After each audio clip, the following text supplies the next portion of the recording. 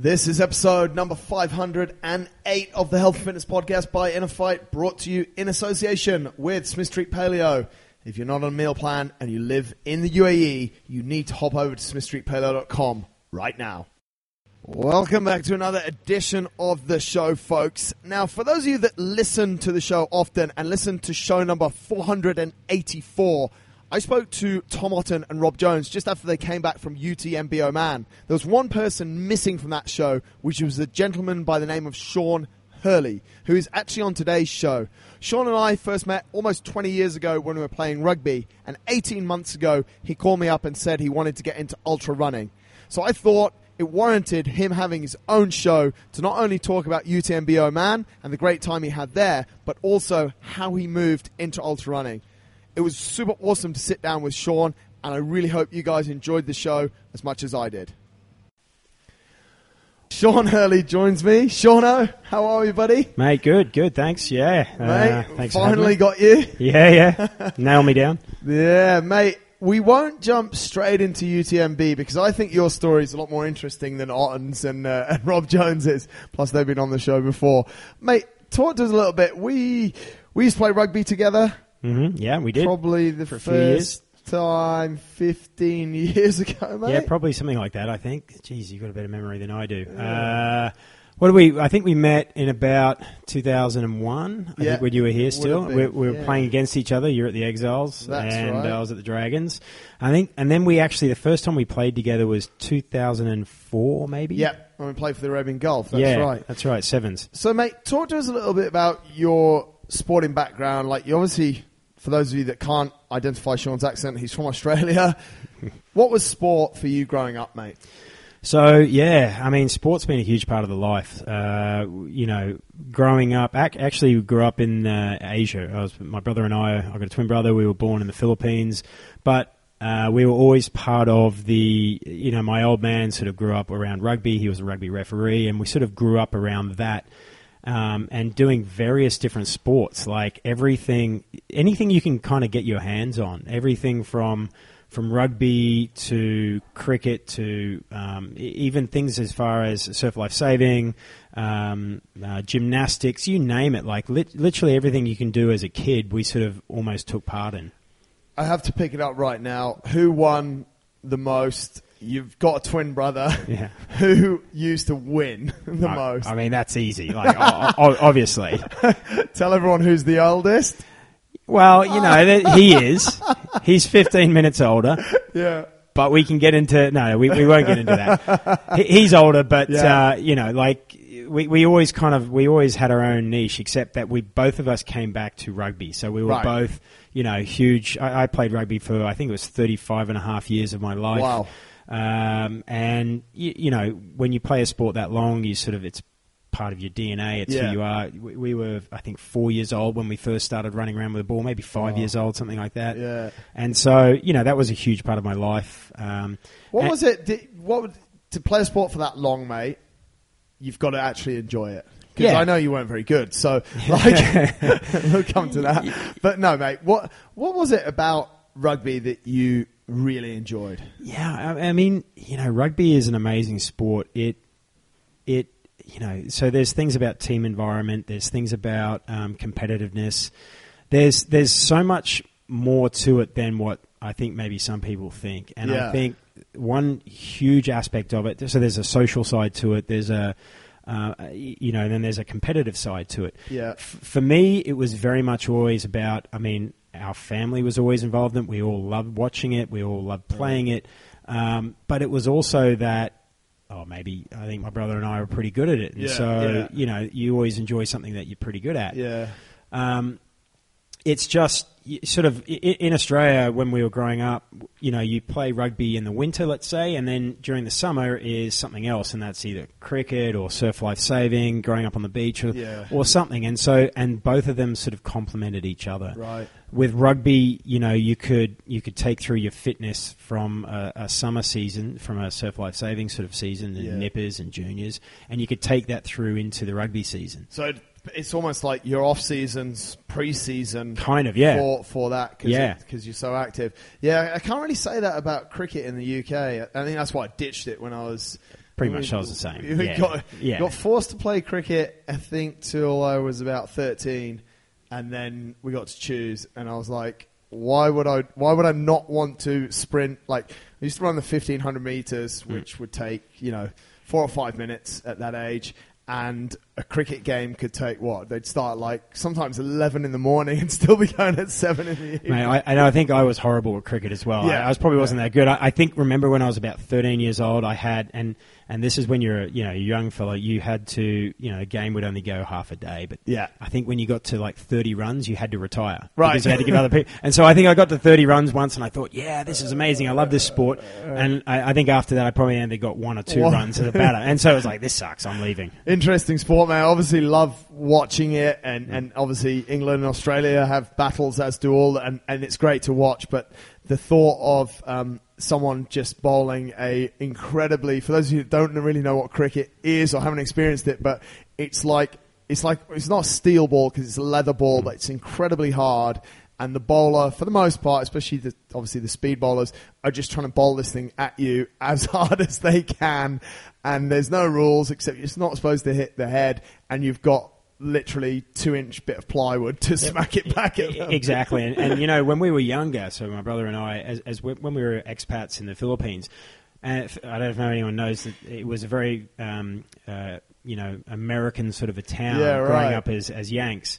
Well, growing up as young fellas, and we sort of started playing baseball. Right. So when we moved back to Australia for schooling, we thought, okay, this is kind of a natural thing, moving into cricket and whatever else. Very different game. So different. Yeah. In baseball, though, you're supposed to pitch it over between like your shoulders or your chest and maybe your pelvis. It's like an area. And you sort of stand back from the plate, and they have to bowl it over the plate. Right. And I'm not saying baseball's easy but cricket, So cricket was out the window, mate. You're into and nippers. so I think when you're growing up, you sort of, as young guys, you're going through different sports of progression, hand-eye coordination. You're learning being active, and so all these different sort of sports sort of develop a competitiveness in you. Yeah, right. So whether you play whatever sport it may be, and I think that's what happened with my brother. And also maybe we were twins. We were always competitive with each other just to be better with each other. Yeah. And so that's kind of what's always driven us in our life. Did you think it always drove you, mate? Can you remember any times where you were where you thought it was negative? No, not at all. I mean, like I say, it was always driving us together for a competitiveness between each other, but in a positive way. Yeah. And it's not like we wanted to beat each other. We kind of did, but we were always, because you're playing team sports, you're on the same team. Yeah, right. Or, if it was individual at swimming, you would, which I was a better swimmer, but you would, mate. You would always want to be. One of my clients. You've got to be good to him. But you'd always want to be competitive, and so and I think, and that's not a bad thing. Yeah. To sort of grow up with, and that's why, like I say, sport was a huge part of our life. Yeah, right. And obviously, I was always driven because of my brother. You must have had times, though, mate, where you fell out over sport and didn't speak to each other, or got in trouble with your mum, or not at nothing. all. Really? No, not at all. I don't remember that. At least, we were, so like having a twin is an amazing thing. So it's like, he's your mirror, but he's also your best mate. Right. And you push each other, you egg each other on. Yeah. I mean, you always have tiffs as young fellas or whatever, but nothing like big that. Bust-ups. No, nothing like that. Mate, talk to us about the impact. Obviously you said there, your dad was really into sport. He was a ref. How do you think that, impacted you? And is it an environment thing? Was it just... Do you feel that you were forced, or what's your thoughts on the sort of parenting side of it? Yeah, there was. I definitely don't think it was forced. It was obviously it's the surroundings you're in. Yeah. And my parents have always sort of been very supportive. So whatever we do, doesn't matter what we've done. Yeah. It's always been the support that's there. And so I remember Mum, and she would always sort of have to drive us down to Brisbane or to different games in Noosa, or always having to go out of the way to take us to a sporting event or whatever it may be. So super supportive, but not at all pushy, not at all like you have to do this, you have to train, you have to, not at all. And completely our own choice. Wow. That's so, cool. But even though it's your own choice, they created this framework for you to be able to do. Yeah, and it's support. So we could do whatever we wanted to, but it was just the support was there to say, okay, you want to do that? Great. This we'll take you here, we'll take you there, we'll get you this, whatever it may be. It wasn't endless, but it was, certainly very supportive. Did you feel that you had to pay that back in any way, mate? I mean, I think later in life not it's probably not the right way to say is pay back, but later in life you start to understand and respect what your parents went through to give you the opportunities and to give you what they gave you. And so very much so for my parents, I mean, they worked extremely hard to put us through schooling, and my sister as well. And so you start to realize and understand that, I think, when you're a little bit older. Yeah. And I just love my parents more for it. Yeah, it's quite humbling, right? It's very humbling. Especially if you think about that, like you said quite a few things there, like, that we had the equipment and we had, like, you look at what some of the fees may be right now for kids to go out and do sport. I mean, mate, I remember when I worked at Adidas and we were selling football boots, and, it could be about 1,200 dirhams for a pair of boots. I think Nike were the first ones that brought out the Mercurial just over. We didn't have that, I don't think, back in our day. I think if you had a pair of football boots for like over $100, it was unheard of. But there was still a big investment from our parents to, we need the equipment, we need to be at matches, we need to pay for the coaching. And I think that's something that when you're that young, you maybe take for granted a little bit. Yeah, completely. And it wasn't that we ever got the best kit or whatever it was, but it was always, if we needed it, we would get it, and it would be like, and I know now how hard they worked to give that to make you, sure it was there. And that's the amazing part of my childhood, that support for kind of a sporting outlook, and even now in a professional outlook or whatever I do now, my parents are always there to support. And so I'm super grateful for that. Yeah. Mate, what do you think? Let's reflect a little bit about what we're seeing on those sort of lines these days with kids in sport. Do you see it's different? Do you see an environment? Obviously now we've got a massive obesity issue. We've got a lot of fat parents kicking around, or parents that are not necessarily very sporty, or if you're still sporty and we're looking forward to getting into what you're doing, but these parents are leading a sedentary life, and we're kind of seeing this passed down onto the kids. What's your thoughts on that situation? Yeah, wow, what a question. No show notes for this, guys. Straight in. It's a tough thing. I know a lot of guys and people with kids who are parents, but they're very young at the moment, and it's. You're completely right. I know, as an Australian point of view, we have a big issue with obesity and just diet and health. And even though we are, in inverted commas, a sporting country, it's definitely something which is becoming bigger and bigger of an issue in Australia. Right. If I look at, obviously, Dubai and the Middle East, you've always got... I think it depends on schools that you go here. Lifestyles are very different. The pressure on parents, I think, is certainly there. But I think, again, it depends on your culture as a society, or it's or where you've grown up. Yeah. Whether you're part of that, movement, or you say sedentary lifestyle, or anything like that. I think it very much depends on how you've grown up. Yeah. And I like I say, I come back to Australia, and my parents are my roots there, but it is an active, sporty lifestyle. Yeah. Despite other challenges that go on. Yeah. So it's definitely a tricky one. It's a tricky one, and if you look at, like I say, if you look at Dubai, the sort of initiatives that was trying to happen here and change, not just the local population, the Emiratis, but just everyone here. Yeah. Trying to change the outlook on health and movement and the benefits behind it. I think, fair play to the government. Yeah, they're doing a good job. They're doing a good job compared to maybe other governments in the world who, so they're... I think it's different here, though, like when you live under what we live under, which is dictatorship. It's like, I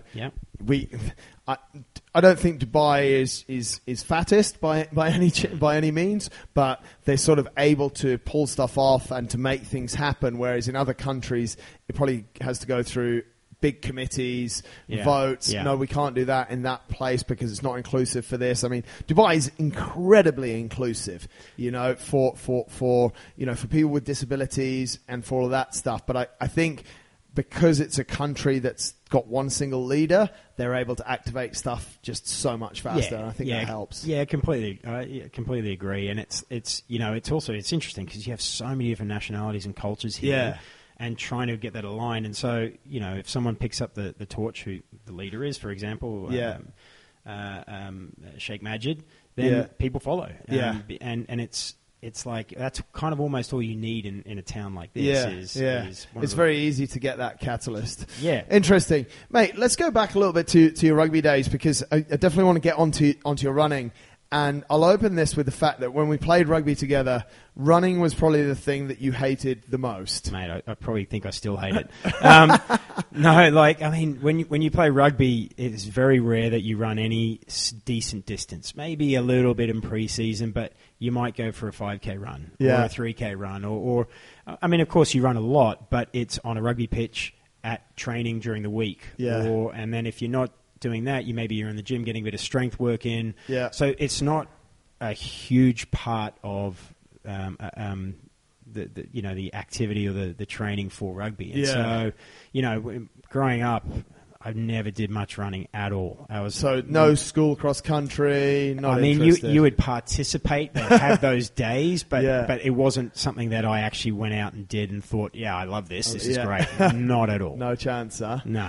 So, mate, I think it was in September of 2017, you called me about an event. Tell us what you said. I want you to tell us because I think it's more interesting. 2018. It was 2017. You're right, sorry. It was about September, wasn't it, That's of 2017. Right. So I came back from vacation in August. I had previously retired from rugby, all forms of the game, in December of 2016. Right. So, having played rugby for, 35 odd years, and you're around a team environment, you're around that sort of day in, day out. So it's weekly, it's, it's a social environment as well as a competitive environment. Yeah. And when you step outside of that, when you retire from that game, you can still be involved, of course, and put everything in behind the club or however you want to be involved. Yeah. But it's not the same. When you hang the boots up, yeah, you're sort of on the outside, if that makes sense. Yeah. Even though you may be friends with everyone. So, yeah. And that's very hard to replace, that sort of feeling or that social group.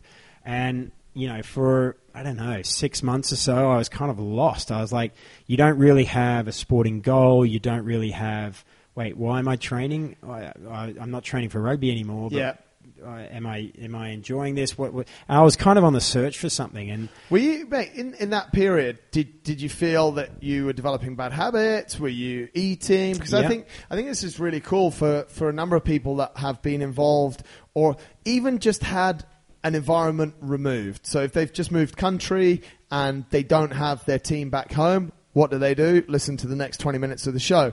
If there's a lot of that. So did you start to develop bad habits is the question there? For sure. Yeah, and that's in hindsight, you look back at that. And so, you would, I thought I was always quite healthy, but you would, you'd go out and have weekends, big weekends, or you would, sometimes, you could get away with not cooking at home and you would eat out all the time. And so it's never one thing that you think is the bad habit, but it kind of sneaks up on you. Yeah. And then you turn around and you look in the mirror and you're trying to convince yourself that, oh, no, I'm still in good shape and I'm still quite healthy and I'm fit and strong, but actually you're not. And, or at least in my case, it was the truth. And I kind of went away on vacation summer and actually ended up going away with Tom Otten. And we went, we were in summer in Europe and got back from that and just kind of, I don't know what it was, but it was just a decision. It was like, I've got to change something. Right. And something has to change. And that had been going through my mind for a month or two. And then Tom and I got back and we had a meal together and had a discussion, and it was like, well, this is coming up, which is Marathon des Sables in Peru. And I remember when you guys sort of ran in Morocco a few years earlier. Yeah, I'd always 2015. Yeah, and I always kind of had it stuck in my mind. That sounded like the best adventure ever. and I know everything, well, in hindsight again, but it's still, to me, it was an adventure. And I was like, that would be really cool to do. Yeah. And we had a meal, and we kind of just went, well, this is on at the end of December. And it was So this is like literally end of August, beginning this of was September. Start of September. It was maybe the 1st or 2nd of September, whatever the weekend was there. Yeah. And it was like, let's do it. And we decided. And so I woke up the next morning. We still he messaged me, Tom messaged me and said, right, are you still in for this? And I'm like, done, we're in, let's do it. And then I think it was that day, went online and signed up and paid the money. 250 kilometers. It was a brand new race, actually. Marathon des Sables brand has previously done 32 races across the Sahara. Obviously, trying to grow the business, they stepped out and went to Peru. New desert, new challenge. What was it about that, mate? You said there like it was just a huge challenge. What was it that sort of struck? What was it that lit a fire for you in that big challenge? It was a sense of a goal, Yeah. So like you kind of, even though it wasn't that far away, I mean, it was 3 months. It was, problem. I mean, in my mind, it was like, oh, I've got plenty of time to train for this. Yeah. But it was a goal that was set in a time where I knew, okay, you know what? I can probably do this. There's probably a time frame. But it was also more than that. It was also an adventure. Yeah. And so it was kind of something, I don't know why, but it was something that I was looking for. It probably filled the void, so to speak. I mean, you stopped playing in December. Yeah. We're now in August. Like, okay, couple of bad habits. You hadn't got massively out of shape, but there was a little bit of emptiness, right? Completely. And it actually coincided also with my 40th birthday. And so I was like... Perfect midlife crisis. Yeah. And so, it was cheaper than buying a Porsche. Let's go for a run in the desert. So that was my midlife crisis. Mate, when you sort of signed up for it, did you have... What did you think it was going to be? Very interesting. I'd signed up for it. I remember calling you and saying, hey, listen, I think we're going to need some help with this. And you're like, great, no problems. Let's go for a run. It was early September, maybe, I don't know, the 3rd or 4th of September. Yeah. And it was yourself and Tom. Do you remember that? We went for a run along beach right track. In front of me, yeah. And probably the hardest thing I've ever done. Yeah. It was, I don't know. We went super early in the morning, but it was still 30 degrees or 35 degrees and 80% humidity. Started at 5:56. There you go. Yeah. And I haven't, obviously, not being a runner, I hadn't run, but I was just not fit. Yeah. And so we were running at a conversational pace. If I think about it now, it was probably around about 6 minutes 30 a kilometre, maybe 7 minutes a kilometre. I don't know. Yeah. But my heart... Very, very good. Very, very close stats here, Hills. It was 5:50 average, so it was a bit quicker. All right, a bit quicker. Yeah. But it started quite... Relaxed. Yeah. And I remember my heart rate would have been around about 180... 190, even. Yep. I was in bits. Yeah. I was in bits and thinking, okay, what have I got myself into here? This I'm going to have to work hard. Mate, the stats on that run, it started at 5:56 on the 7th of September here in Dubai, just by the surf house up there. And it basically, you ran 11K. You ran 11K in 1 hour, 16 minutes. So in the end, you average 650 a K with an average heart rate of 179 beats a minute. Bearing in mind, folks, Sean was turning 40 in 3 months from here, almost to the date. Yeah. And a max heart rate of 199. There you go.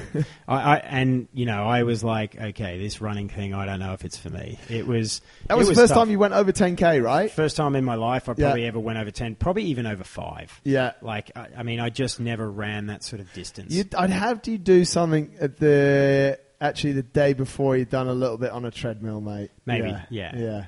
You'd done 5K on a treadmill. Yeah, we started on the 3rd or 4th or something like that. That's right. Yeah. So what's going through your mind, mate? You literally nearly die. You've got 2 other idiots who clearly know how to run a bit, and you're sat here looking at your brand new Garmin, which you've just paid 2,500 dirhams for. You sign up for a race, which you've paid about £3,000 for, and your Garmin says 11K in 1 hour 16, average 179, max 199. Well, what's in your mind? Mate, I knew it was going to be tough. But you know what? There wasn't one bit of me that didn't think I could do it. But it was just like, okay, well, I've got to start somewhere. Try to figure out how we do it. Yeah, that was the thing. It was like, okay, now let's just be smart about this and try and get it done. But I was in. Like, I was in. Yeah. It didn't. I knew it was going to be. I knew it was tough, and I knew it was going to hurt, and I have to train and work hard. Not worried about hard work at all. Yeah. It was just that surprised me a little bit. Yeah. I think it's probably an experience that is one of the best ways that you could have started, because it's brutal, but your attitude after that is like, yeah, I know it's going to be hard, but that's kind of why I signed up for it.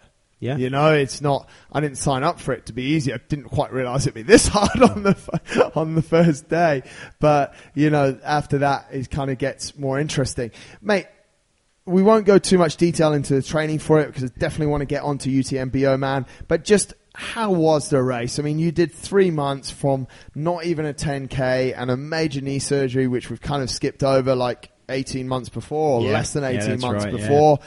And you're there, Peru, 250K. Give us a nice little spiel on it. So I actually wrote a diary each night of that Marathon des Sables. I sort of committed to, like, every time when I got in the tent and we sort of, you know, were sleeping each night, I wrote a brief summary of it, and I read over it recently, actually, and it's interesting. Like, the race lived up to everything I wanted it to do, which was be an adventure. Yeah. And so there's different aspects about it. So there's the running aspect. There's the, Marathon des Sables. I haven't done the Morocco one, but I assume it's similar. Yeah. It's almost everything that's not running. Yeah. That is the key to that event. Yeah, right. And slowly, you know, since then I've done a few other races, and it's each race is very different. Yeah. And so ultra running, you can't just throw into a book or into a bag and say, yeah, this is ultra running. Yeah. Because it's very, very so different. different, right? Yeah. And so that experience down in Peru was amazing. You know, we went down. There was 3 of us actually. Myself and Tom had trained a lot together, and there was another guy from Dubai. We got to know, and we did a few training runs with him. And of course, with your help, we sort of were out in the sand and in the desert. You know, slowly we put together a training program, and it got longer and longer and more in the desert, and a couple of overnights and a few things like that. And so I remember being so I remember being so scared of it. It would wake me up sometimes at night that I would try and, like, I think that's a good thing. Like, you want to put yourself out there, and you want to put yourself in completely uncomfortable places in your life, and that's what I did with this. And I did so much research. I got super geeky about things. I wanted to learn about nutrition. I wanted to learn about recovery, because I knew I only had a short period of time. And so I looked at everything I could to help me recover faster, to help me train for my nutrition, through everything from meditation to nutrition, you name it. I started listening to it. I started reading it. I remember you started coming up with ultra running podcasts that I've never even heard of. Yeah. And you're like, man, I've got this one. I'm like, where do you even get that from? Yeah, and so I got super geeky about it, and kind of, you know, there was some things where I took which was super, you know, you could literally apply to every single day of life, or you could literally apply to, that will help you on this run, right, or in this situation. And so it's very functional stuff. And so I just got into it, and that's how much it scared me. And so, and that gave me the goal, and that gave me the drive to want to do it. And I felt energized by it. And that was the thing, is I needed that goal, which, funnily enough, I found in this sport which I'd hated my whole life, which is running. Yeah, that's what's weird, mate, because the principles that you're talking about that motivate you, having a goal, having a challenge, having something big, obviously are huge in ultra running.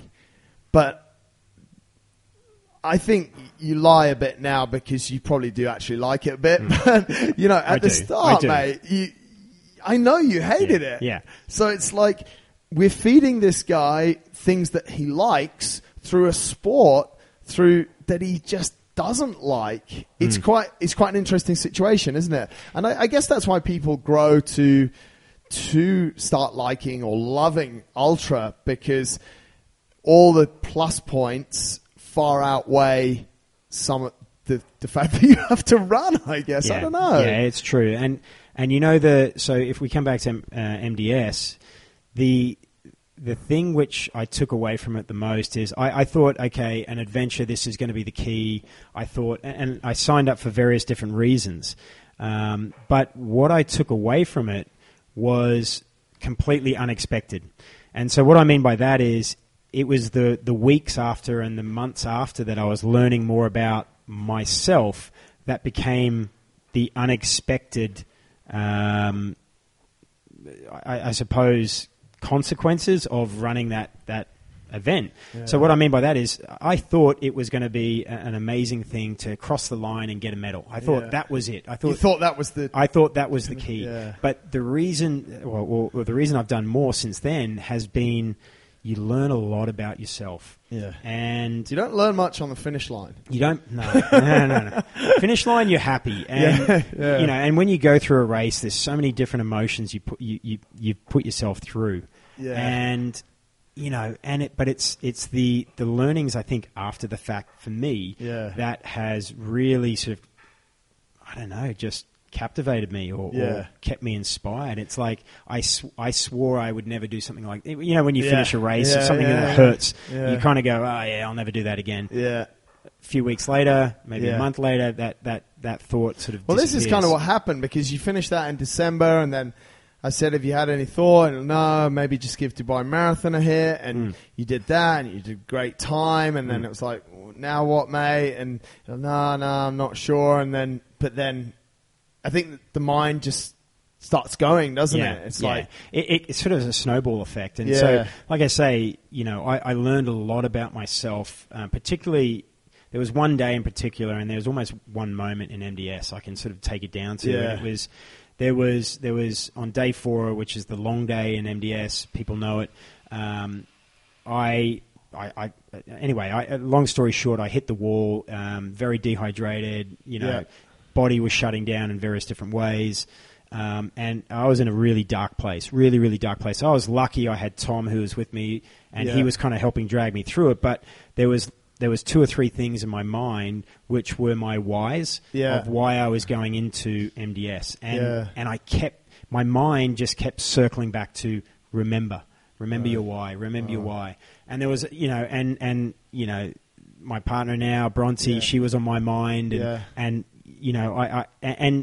my family is on my mind, and things like this just kept coming back to me, and it just reinforced the reasons what I was doing. Yeah. And ultimately, it got me through it. I mean, did you wish in that situation, mate, that you weren't there?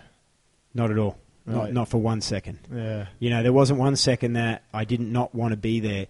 It hurt, and you're in trouble, and stuff starts going wrong.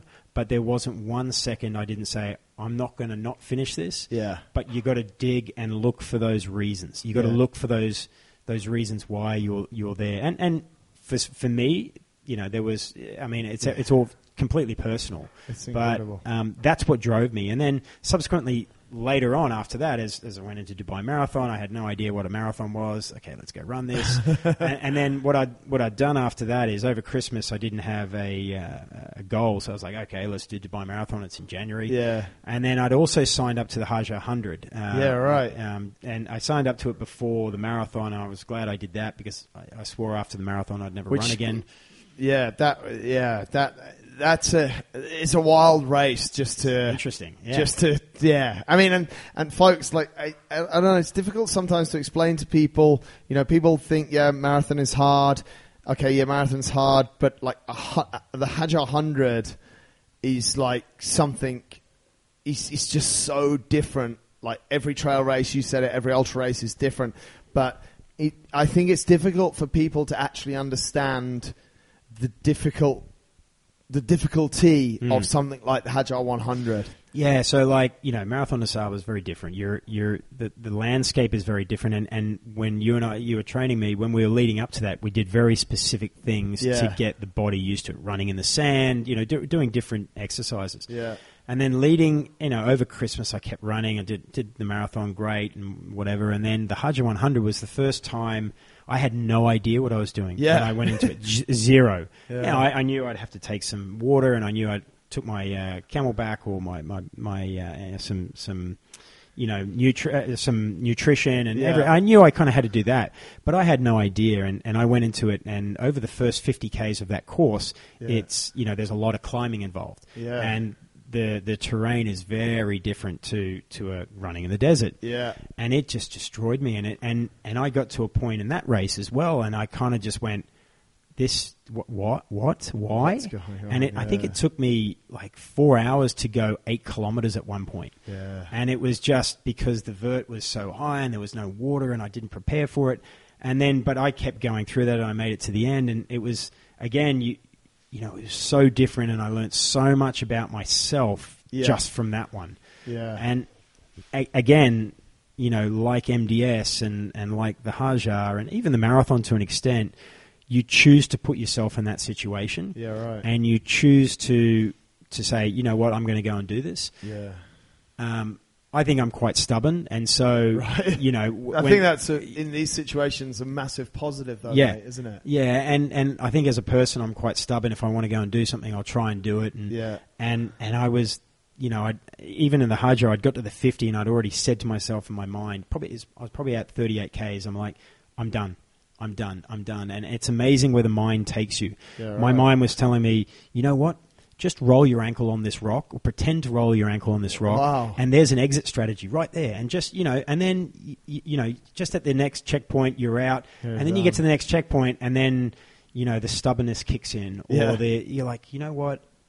I'm not dead. I may as well go down to the 50. Right. I may as well get down to that checkpoint at the halfway, and then I'm out. And I'd convinced myself I was out. I was done. I was cooked.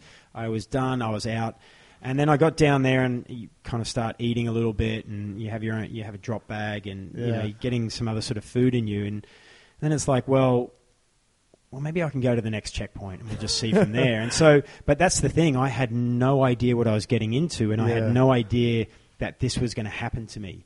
But it was. But I remember clearly I was done, and my mind was telling me, all right, you can roll your ankle here and just be out. You can tap out. Yeah. There's no need to keep going. And it's what the body. Why did you keep going then? How do you keep going, mate? Because people are listening, and go, yeah, I get you, and then you stop, but you didn't. Again, I think it comes down to pride and your why. Yeah. And doesn't matter what race in the world you sign up to, whether it's a 4K, a 10K, a 50K, doesn't matter if you cycle, doesn't matter if you're a triathlete, a rugby player, I don't know, but you've got to have a reason why you're choosing to put yourself in that situation. Because at the end, you choose to put yourself there. Yeah, it's a choice. You could be anywhere. You could be at the bar. Exactly. Nobody puts you up to it. Yeah. And so, I kind of looked inside and went, well, I've decided to do this. Maybe it's my stubbornness, maybe it's whatever. It's like, or pride. Maybe it's pride and ego. I don't know. But it's like, I don't want. It's in my control. I did a body check. You know what? My ankles are fine. Everything hurts a little bit, but okay, no problem. I'm not going to die if I keep moving forward. Yeah. So it's like, okay, let's keep going. Well, let's just go to the next checkpoint and then go from there. And kind of that's how I took it step by step. Incredible. And that's kind of where I learned from the Hajar, where I was like, okay, and then we did a few other things during the year as well, and I just kept building on that learning each time. Yeah, and just picking up the tricks, mate. You picked up a fair amount of tricks, and this is what's actually, for me, really the most mind-blowing about the whole thing is that at the end of 2018, so literally a year after you'd done your first ultra race, on the same weekend, you entered a race that I think on the outset a lot of people took a little bit lightly. The Oman by UTMB is a 137-kilometer non-stop single stage race, 7,000 meters. 7,800, Right, supposedly. so 8,000 meters of elevation, mate. It's since been dubbed, as we spoke about, folks, if you really want to dig in, we're going to just finish up the last 10 minutes on this, but if you want to hear all about the race, please go back to show 484, where we spoke for about an hour with Tom and Rob about it. But, mate, you're towing the start line. You're sort of three ultras into your career, and you're on the start line of one of the hardest races that has been, really. I mean, there's Barkley. It's been compared with Barkley. It was brutal. Why were you on that start line? You know, again, it's almost the sense of adventure. That was one reason.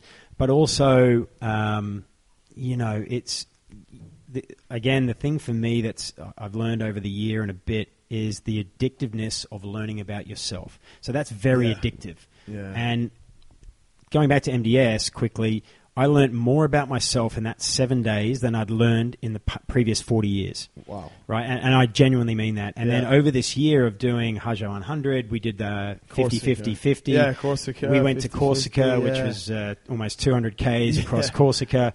You know, and then this one, it's learning about yourself and what you're capable of, which is an amazing thing. Yeah. And then, you know, I completely agree with you that I think everyone who saw UTMB, Oman, you saw the course profile, you're thinking, you know, it's 7.5 to 8,000 meters, vertical 137. You know, it's not it's not that bad. But the terrain when we got out there was. I'm glad to hear that, you know, even the professionals after Oman sort of said it was the hardest thing they've ever done, because it was tough. Like when you're there in the moment, in the situation, like, okay, this is pretty brutal. This is, okay. But you hear about these other races in the world, like Barkley's Marathon, you think, oh my God, these are the hardest things ever. But when you heard the pros say afterwards that was pretty tough, you're like, okay, I'm happy. It almost sounds, it's strange, but 137 Ks almost doesn't do it justice. It felt like it was 250. Well, mate, it was, I mean, it's the longest single-stage race you've ever done. Yep. It was a 7:30 p.m. start. There was checkpoints along the way, but you carried pretty much all your own gear until you got to 80K, where you got a drop bag. But you were out there for 36 hours, mate. Yeah. Like, it's a really long time to be doing running. Yeah. I mean, I know there wasn't a whole heap of running, and, you know, again, go and listen to Sean, to Tom and Rob's show. They talk all about how much running it was, but at the same time, mate, it's like you've been awake the whole day. It's now 7:30 p.m. and you're going and doing something physical for 36 hours. Yeah, I woke up, you try to sleep in late that morning of the race, but I think I woke up around 9 a.m. And even though you want to sleep late, you can't. You try and get a sleep in the afternoon, you can't. And so then you start buzzing, the nervous energy starts. Yeah. You know, the race itself, I think Rob and I crossed the line together, and it was about 36 hours and 1 minute or something like that. Yeah.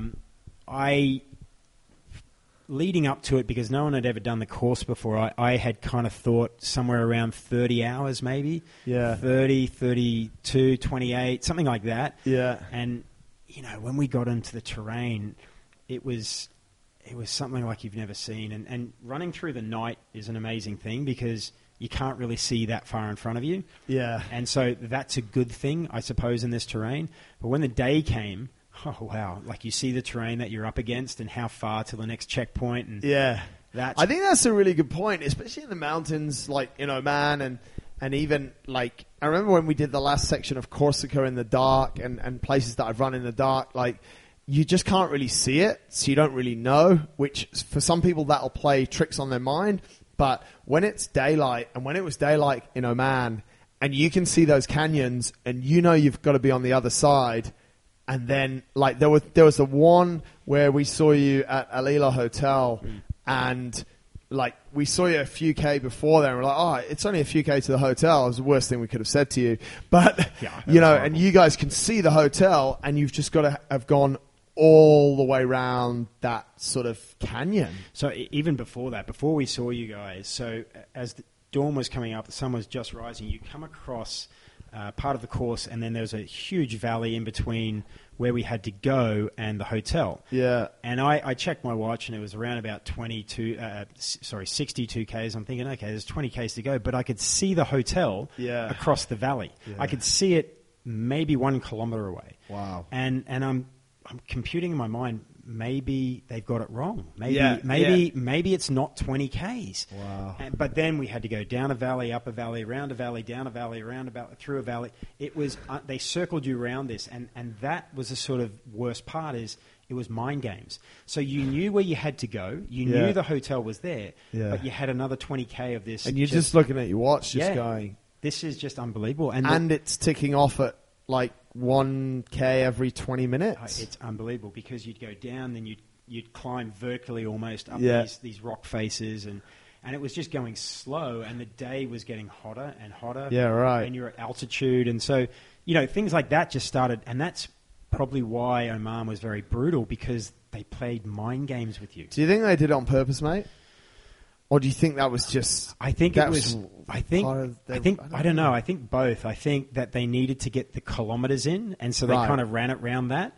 But then also, unless you've actually run a race like this, would you plan it like that? I don't know. Yeah, it's difficult. I mean, because I remember at one stage where we were up near that road, because we'd walked up the valley in the morning, and we're up near that road, and the course was just...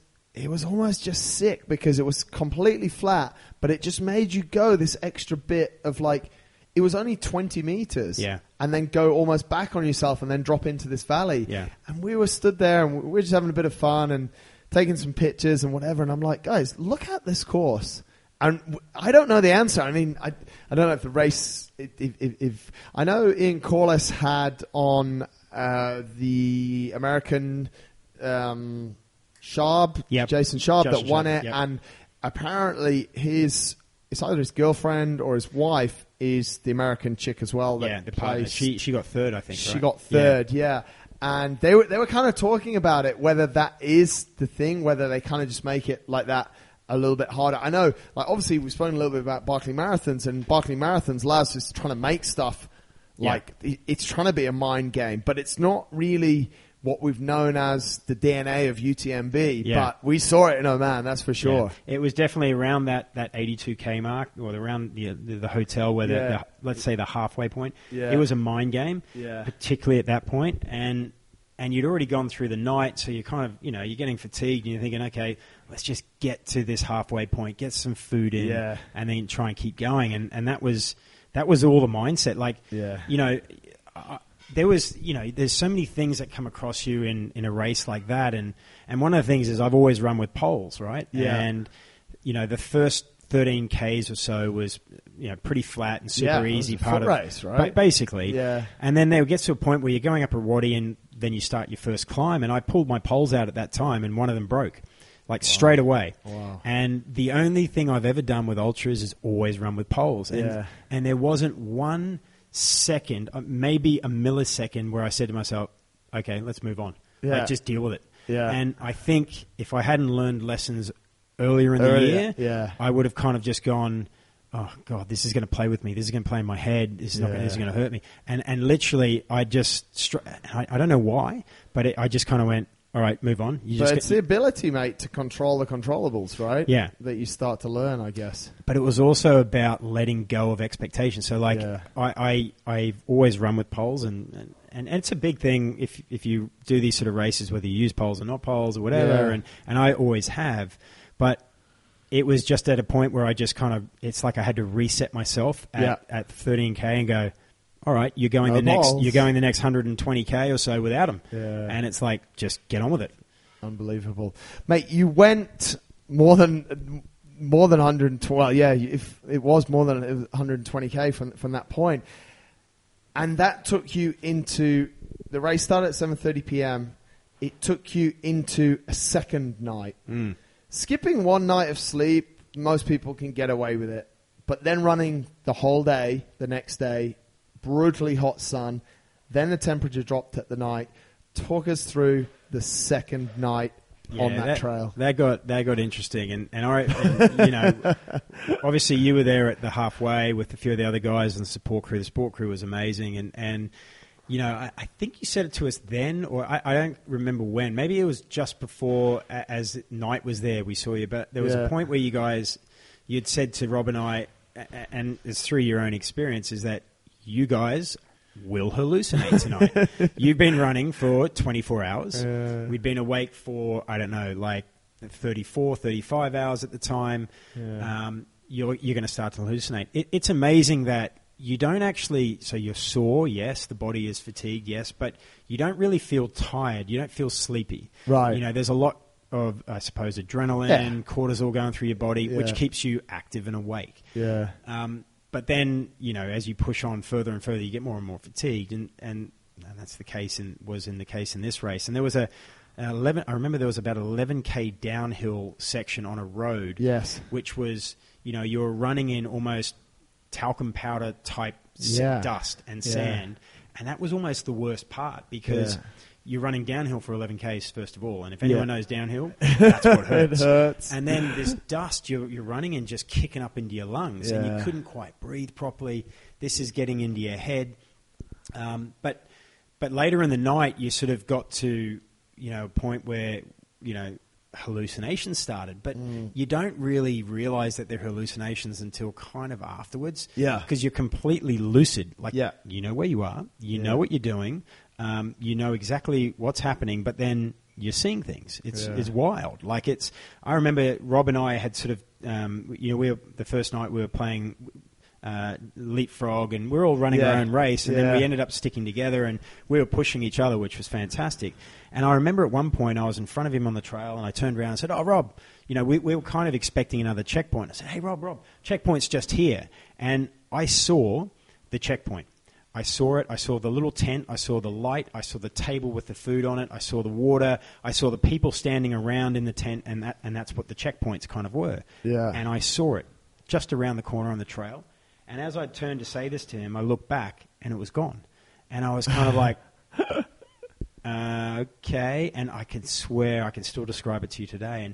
And there was other things you saw, and it was, there was one point where I was looking down at my feet, but having a piss. Urinating, and the rocks were melting away from me. Like I saw them melt away from me, and I kind of stood back from that, and I went, "Whoa!" Yeah, because it's steep. So if they go, you die. It was off a cliff. Yeah, and I was like, "What is going on here?" But I knew where I was, and I knew what I was doing, and so it's amazing what the body will tell you or do to you to say, "Hey, stop this. This is silly. You're now actually starting to do stuff that we don't want to do.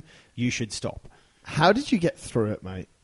There wasn't one point in the race where I said to myself, I'm going to quit. So, for example, the Haja 100, I said, you can just roll your ankle and get out of 50, this. There wasn't an excuse. one part of that race where my mind said, I want out. And I think it's because I've learned a lot about myself, and I've learned a lot about these sort of races, but that was also my goal. Right. And so, and of course it helps. I mean, Rob and I were together, and we were pushing each other, encouraging each other. And I think from hearing from other accounts in that race, people who ended up getting through it and finishing, I mean, I think there was only 50 or 60 people who finished out of, I don't know, a couple of hundred. I think they had, I think it was a little bit more. I think maybe more, 40% completed it. Yeah, 40%. But mate, I mean, we were in the checkpoint and people just coming in, ripping their bibs off and saying, I'm out. It's, and I think people who ended up finishing it ended up running as partners or almost in teams. And even if you're competing against each other, I mean, Rob and I happen to know each other, but but I think you kind of almost needed that on that race. I mean, it was hectic. It was tough. Do you think the fact that race, like if you look at the second night, you were around, when we last saw you were around 100K, just over 100K in. That was just before the white sort of powder. So you sort of had 30-something K to go.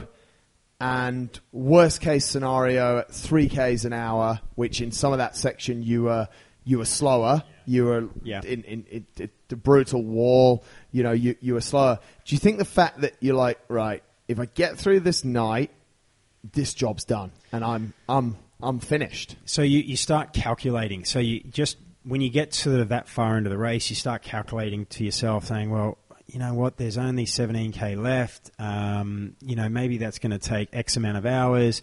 We'll make it by 2 a.m. And then as you're going on, you're pushing on because things are getting harder and harder. And actually the terrain towards the end was super tough. You had almost a vertical K, or they say a VK. Yeah. It was actually 1.2 kilometers up within about 3 kilometers in distance. In linear distance. Yeah. And I mean, that took Rob and I 2.5 hours, 2 hours 45. Right. And, it was sketchy. Yeah. Like if we'd done that, we did that at about, I don't know, midnight, 2 a.m. If we had done that in the day, that would have scared me because there were sketchy parts to that. Yeah. But then as you went on, there was, you got higher and it got colder and super windy, and it was probably below zero, I think, with wind chill when we got to the top of that climb. So the temperature swings kind of start hitting you, and then you just start looking at your watch and trying to calculate how much longer have I got to go. Yeah. I've got 13 Ks or I've got 14 Ks, but actually how long is that going to take? Time-wise. I think that's probably one of the biggest challenges, isn't it, mate? And it plays a little bit on your mind because, even if we go back to that initial run that you did, you ran at like 6.5 minutes a K, it was 11 Ks along the beach, like... You're almost dreaming of 6.5 minutes a K. That would have been lovely in these scenarios. I mean, I think guys who win these races average about that sort of speed, right? But it's because the terrain is so brutal. Yeah. And I don't even remember the data that I had from it, but it was super, 36 hours, 137 Ks. You can do the maths, right? The maths on it, yeah. And even the last checkpoint said there was 2K or 3K to go, and that took almost an hour. Yeah, just coming down. And that was downhill. Yeah. And it was just, and it's incredible, mate. Yeah. Well, mate, we've rambled on for about an hour, and that's probably almost enough. But, mate, just to acknowledge what you've done in ultra running in the last year it's phenomenal. But it also shows that, this sounds probably a bit harsh, but a washed-up 40-year-old rugby player can do it. Anyone can really do it, right? And that's the thing. Like, as long as you have a goal and you decide to change things. Yeah. For me, I didn't have a catalyst in my life to say that happened to me. I can change it. Because some people have that moment, right? Yeah. It was for me just kind of waking up and going, I have to change something. Got to get something. I got to get out of a rut that I'm in, and work was good and everything was good, but I got to change something. Yeah. And that's where I'd started, and the journey continues. It's been a ride so far. It's incredible, mate. Not only are you into it, you've got your brother into it, so I get 2 clients out of this, which is just fantastic. He's just signed up to his first ultra. Exactly, mate. And he actually sent me a message the other day, and he wants to do something a bit longer and with us and all these plans. And I reminded him that he's having his second child, but that's the thing. Mate, really appreciate the time, and again, congratulations, mate. It's probably harsh to call you a washed-up rugby player because you're now a very accomplished ultra runner, mate, and I think what you achieved, in your first race in the MDS, and then that single stage UTMB Oman. Anyone who's thinking about getting into ultra, I would suggest perhaps a different entry route. But it's probably not traditionally. Yeah, it's not traditional, but you're not known for doing things traditionally, mate. You're all in. Congratulations, Hurls. We look forward to following your journey, and mate, in a year's time, we'll get you back on and see what else you've done. Let's see. There's some big things coming in 2019. That's for sure. I'll tell you that Awesome, much. mate. Great job. Cheers.